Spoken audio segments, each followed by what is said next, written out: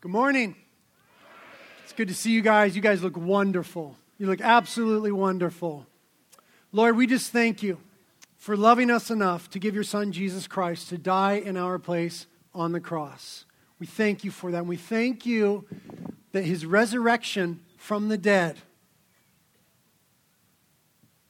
validated what he did on the cross. And that we can be absolutely sure today that there's forgiveness available to us. We thank you for that, Lord. We ask that you'd speak to us as we speak about these things. In Jesus' name, amen. One of the things that I have to do as a pastor is funerals. I don't really enjoy it, especially when it's a friend of mine. And I did a funeral for a friend of mine yesterday. She was a beautiful woman. She got cancer recently, and she went quickly. She left behind a great husband and 3 teenage girls. And as we said goodbye to her yesterday, cried and wept together over her and her death, we were strangely and profoundly comforted by the fact that Easter was coming. Because at Easter we remember that Jesus defeated death. What Easter means is that death does not have the final word. Jesus' resurrection is his no to death as being final. And it is his yes to ultimate life being offered to all of humanity. And so when we thought about that yesterday, we were comforted in that fact. When you came in, we handed you a card with scripture on it. I'll just give you a little background of that. That's a picture of death there. Okay, Jesus is already on the cross by this time. He's crucified between 2 common criminals. He's been there for some time suffering for me, for my sins, for you, your sins, for the sins of the world. He's there in a public place. He's been scourged, mocked, spit upon, beaten, the crown of thorns pressed into his head. He's naked, exposed, suffering on the cross. And there are these 2 criminals, one on each side. And in our text from Luke 23, starting in verse 39, it says, one of the criminals hanging beside Jesus scoffed and said, "So you're the Messiah, are you? Prove it by saving yourself and us too while you're at it."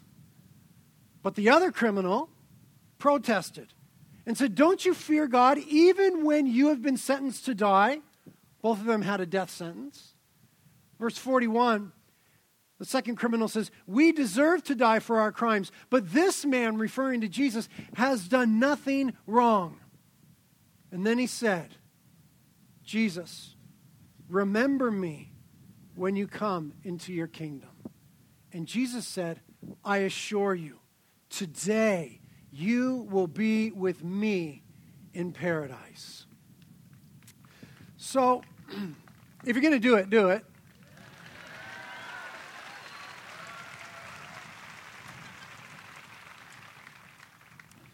So here's Christ, the Messiah, the Savior of the world, hanging bloody and beaten between 2 common criminals.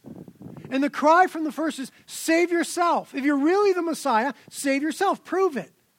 And what we all understand is that Jesus certainly could have done that. I mean, by this time, Jesus had already walked on water. Jesus had already rose people from the dead. He'd caused the crippled to walk and the blind to see and the deaf to hear. And we know, because we're here celebrating it, that he himself would rise from the dead. So certainly, had Jesus wanted to, he could have saved himself. But you see, there was a fundamental misunderstanding of what Jesus came to do by that first criminal. Jesus didn't come to save himself. Jesus came to give himself. He came to give himself to pay the debt that we owed to God for our sins. And the reason that this is even possible, the reason that this even came into existence is because of God's crazy love for you. God's crazy love for me. Because God loves us so much, He wasn't willing to tolerate any separation between us and Him. And the bad news is that sin separates us from God. It just does. And here's why that's destructive in humanity. Because we were created to know and enjoy God. We were made for that purpose. And sin separates us from God. So then, there is this screaming void of joy in our lives. No matter how we try to fill it up, no matter how many things we accumulate, no matter how many experiences we have, there is this resounding emptiness in us because we're separated from God. Jesus came to bridge the gap. He didn't come to save Himself. He came to give Himself that we might be saved and reconciled to God through His paying the price for our sins on the cross. That is why Jesus came. And so because of the love of God, He refused to save Himself. And so we have these two criminals hanging there. They were both sentenced to death. For these men, there was nothing in front of them but despair. Nothing in front of them but despair. Some of you may come to this day. Everybody is on their deathbed sooner or later. And for these men, there was nothing but despair. And it's interesting that they're called criminals because you know that the Bible labels all of us criminals. The Bible says it this way, we're all sinners. We've all sinned against God and failed to meet His standard. Not everybody realizes that. Before I was born, my mom was arrested for smuggling drugs from Mexico to Summerlin. It was a lot of drugs. And my mom went to prison. And when she was there in prison, some young Christian ladies came in and they were sharing the same sort of thing I'm sharing with you today, the good news about Jesus Christ, giving His life to pay the price for our sins. And as they were sharing this with my mom, on the other side of the bars from her, my mom heard what they were saying. But then she said to the young ladies, "Oh, but I'm not a sinner." And the young ladies just kind of looked at her and looked at her prison dress and the bars between them. And it suddenly dawned on my mom that day. For some of you, today's your day. For it to dawn on you that part of the way that you've been living is an offense against God. And how God responds to that is with love in giving His Son, Jesus Christ, to deal with your offense, to pay your price. And so now there's two things that you could do with that. Right? The first criminal scoffed at Jesus. But the second criminal had faith in Jesus. He said, "Jesus, remember me when you come into your kingdom." And he said to the first criminal, "Don't you even fear God when you've been sentenced to die?" And in all humility and in love, I want to say that to some of you today. Because the Bible tells us that what our sins earn us is death. Not just physical death, but ultimate death, which the Bible will call separation from God, eternity apart from God in a place called hell. And we all, apart from Jesus, have been sentenced to die. Hear the voice of the latter criminal saying to you today, don't you even fear God, though you've been sentenced to die.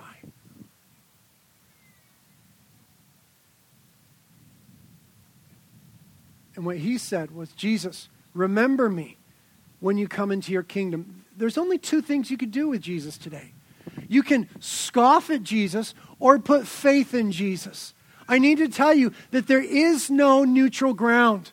You're sitting here because you think Jesus rose from the dead. I'm standing here to tell you that he really, actually, literally did. And you, if you're going to do it, do it.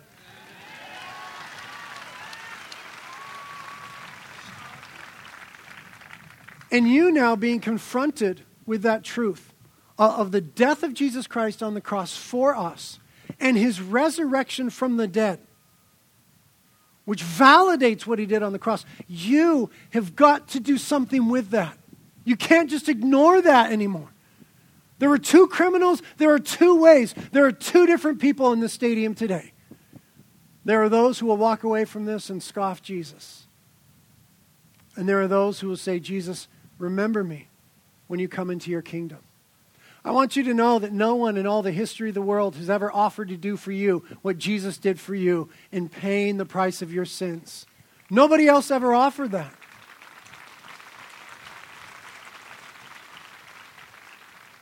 I also want to tell you that nobody else in the history of the world has ever predicted and pulled off their own resurrection from the dead. Do you know anybody that's done that? Raise your hand. No, nobody but Jesus has ever done that. Therefore, his words have validity beyond anyone else in history. Honestly, I don't care what Buddha said. I don't care what Muhammad said. I don't care what Confucius said. Because Jesus predicted and pulled off his own resurrection from the dead. So what he says has got to be true. And what he said is that I have come to give my life for you. That the separation between you and God could be done away with so that your soul can finally be satisfied. You see, here's the truth. Our souls are restless until they find rest in God. Restless until they find rest in God. Imagine the relief of that second criminal when Jesus said to him, I assure you, today you'll be with me in paradise. Because the man knew he was guilty. And a moment prior, he had nothing but despair. He only had death and pain to look forward to. And Jesus relieved him of all of that as he put his faith in Christ. Think about the weight that would have been lifted from him. He was guilty and he knew it, but he just got off because of what Jesus did for him. That's such a good feeling. I was recently driving home from Orange County. I had some meetings down there one evening. And when I got to Ventura, it was late at night, and I was listening to a radio station, and they were giving away some concert tickets to an Eric Clapton concert. And, you know, they do that thing where, like, be the 90th caller, and we'll give you 2 tickets. So I'm like, oh, snap, I'm going to win those tickets. I love Eric Clapton. Took my mom to one of his final shows, and then he came out of retirement. But I said, I got to go and see him again. So I pulled out my phone while I'm driving, and the announcer, you know, they say the numbers really quick, like, 899, blah, blah, blah, blah. I'm like, oh, and I'm dialing the number, but it's busy, of course, but you want to be the 90th caller, so you're like, hang up, redial, hang up, redial, hang up, redial. And I'm driving with my knees, doing hang up, redial. And suddenly there are these strange red lights.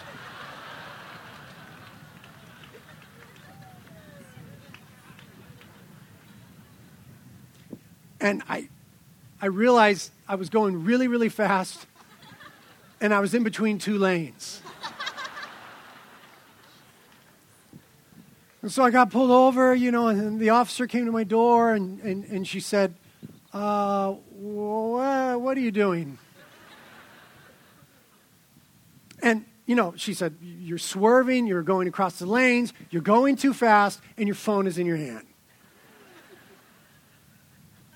And then, because of the swerving, she took out the flashlight and she did the test in the eyes. And I'm looking around to see if anyone from my church is driving by. I'm like,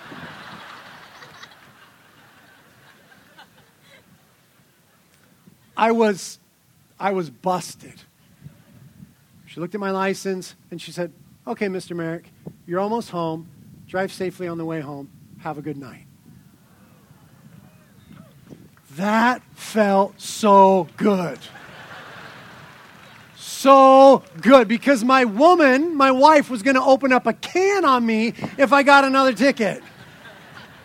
It felt so good to be so guilty, so busted, and get off the hook. That is what Jesus has done for you.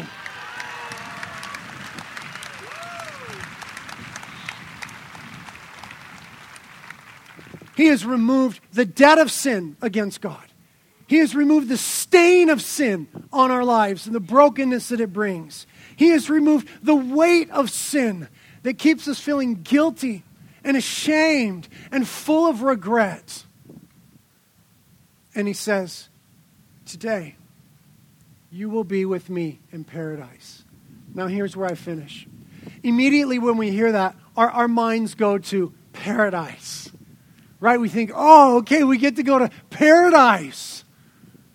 But the operative phrase there was with me.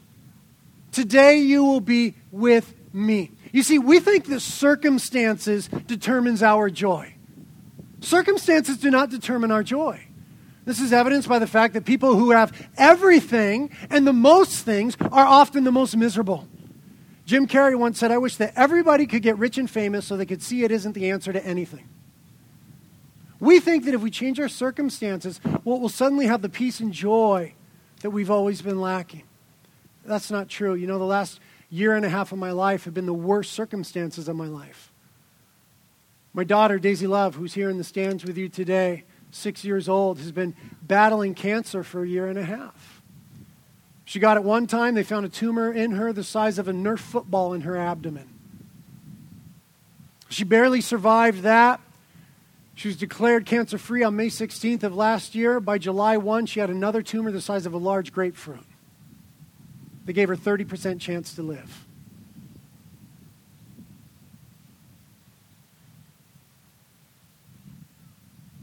There is no greater pain in life than facing the suffering and the death of a child. There is no greater pain. That is why when God,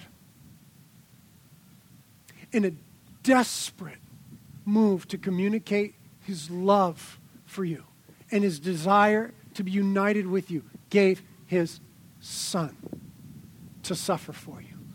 There is no greater pain than a parent facing the death and the suffering of a child.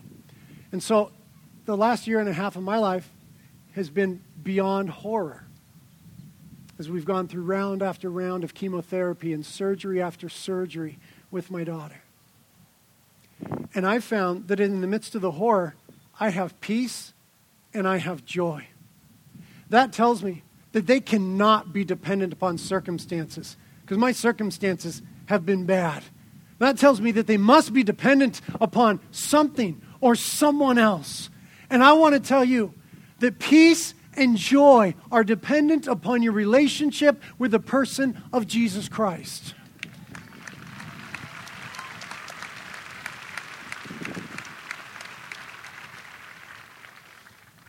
And so when he died on the cross and rose again, he paid the price for our sins and he defeated death. And in that defeat of death and ultimate death, joy is found in our being united to God. The Bible says that Jesus was declared the Son of God with power by his resurrection from the dead. The New Testament also says God overlooked people's ignorance about these things in earlier times. But now he commands everyone, everywhere, to repent of their sins and turn to him. I'm going to give you a chance to do that in 1 minute. Listen to what the Bible says. God commands everyone, everywhere, to repent of their sins and turn to him, to be forgiven. For he has set a day for judging the world with justice by the man he has appointed, and he proved to everyone who this is by raising him from the dead. See, the Bible says that Jesus Christ is the judge, and that one day all of humanity will stand before him to give an account. And I just got to tell you that he's got a different standard than we do in culture. And none of us are going to do well unless Jesus Christ has taken our place on the cross and paid the price for our sins and removed the weight and the stain of that we might have new life, forgiveness, and a relationship with God. Jesus said this, I am the resurrection and the life. He who believes in me will live even if he dies. And everyone who lives and believes in me will never die. And then Jesus said to his audience that day, do you believe this? And now here's your moment. There were 2 criminals that day. There are 2 different people in the stadium. There are those who will scoff at what Christ has done. And there are those who will put faith in what Christ has done.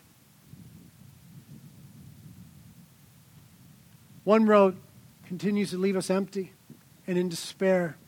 and toiling for joy and satisfaction and fearing death and eternity. The other brings us into peace and joy and a settled and secure eternity in paradise with him. People whom I love, now's the time to make a decision. I'm going to ask the band to come up, and they're going to begin to play a song. And you're going to decide which criminal you are, because you are. I am. We are. Will you recognize the love of God today? Will your eyes be opened? Will you hear God in his love calling you into relationship? Or will you be like the criminal who scoffed, and even though he faced death, nothing about it? Band's going to begin to play right now. And if you want the forgiveness of Jesus Christ, I'm going to invite you to just make your way down and just fill up that front aisleway there. We're not allowed to have anyone on the track. You just fill up that front aisleway. And then I'll lead you in a prayer to ask Jesus to forgive you of your sins. And I'll promise you right now that if you pray that in faith and sincerity, he absolutely will. Every sin you ever have or ever will commit, he'll make you brand new. And he'll give you a new life, an eternal life. Everything that you've ever been looking for finally makes sense in God. I know it's a bold move. I know there's lots of people here. But if you stand up to make that move, you need to know that people are going to cheer you on, that they're for you.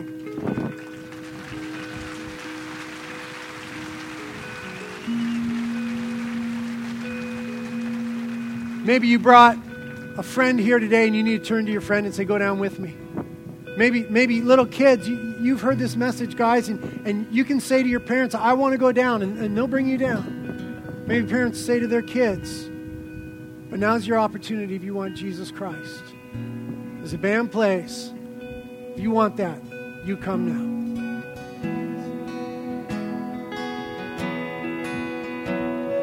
He is jealous for me,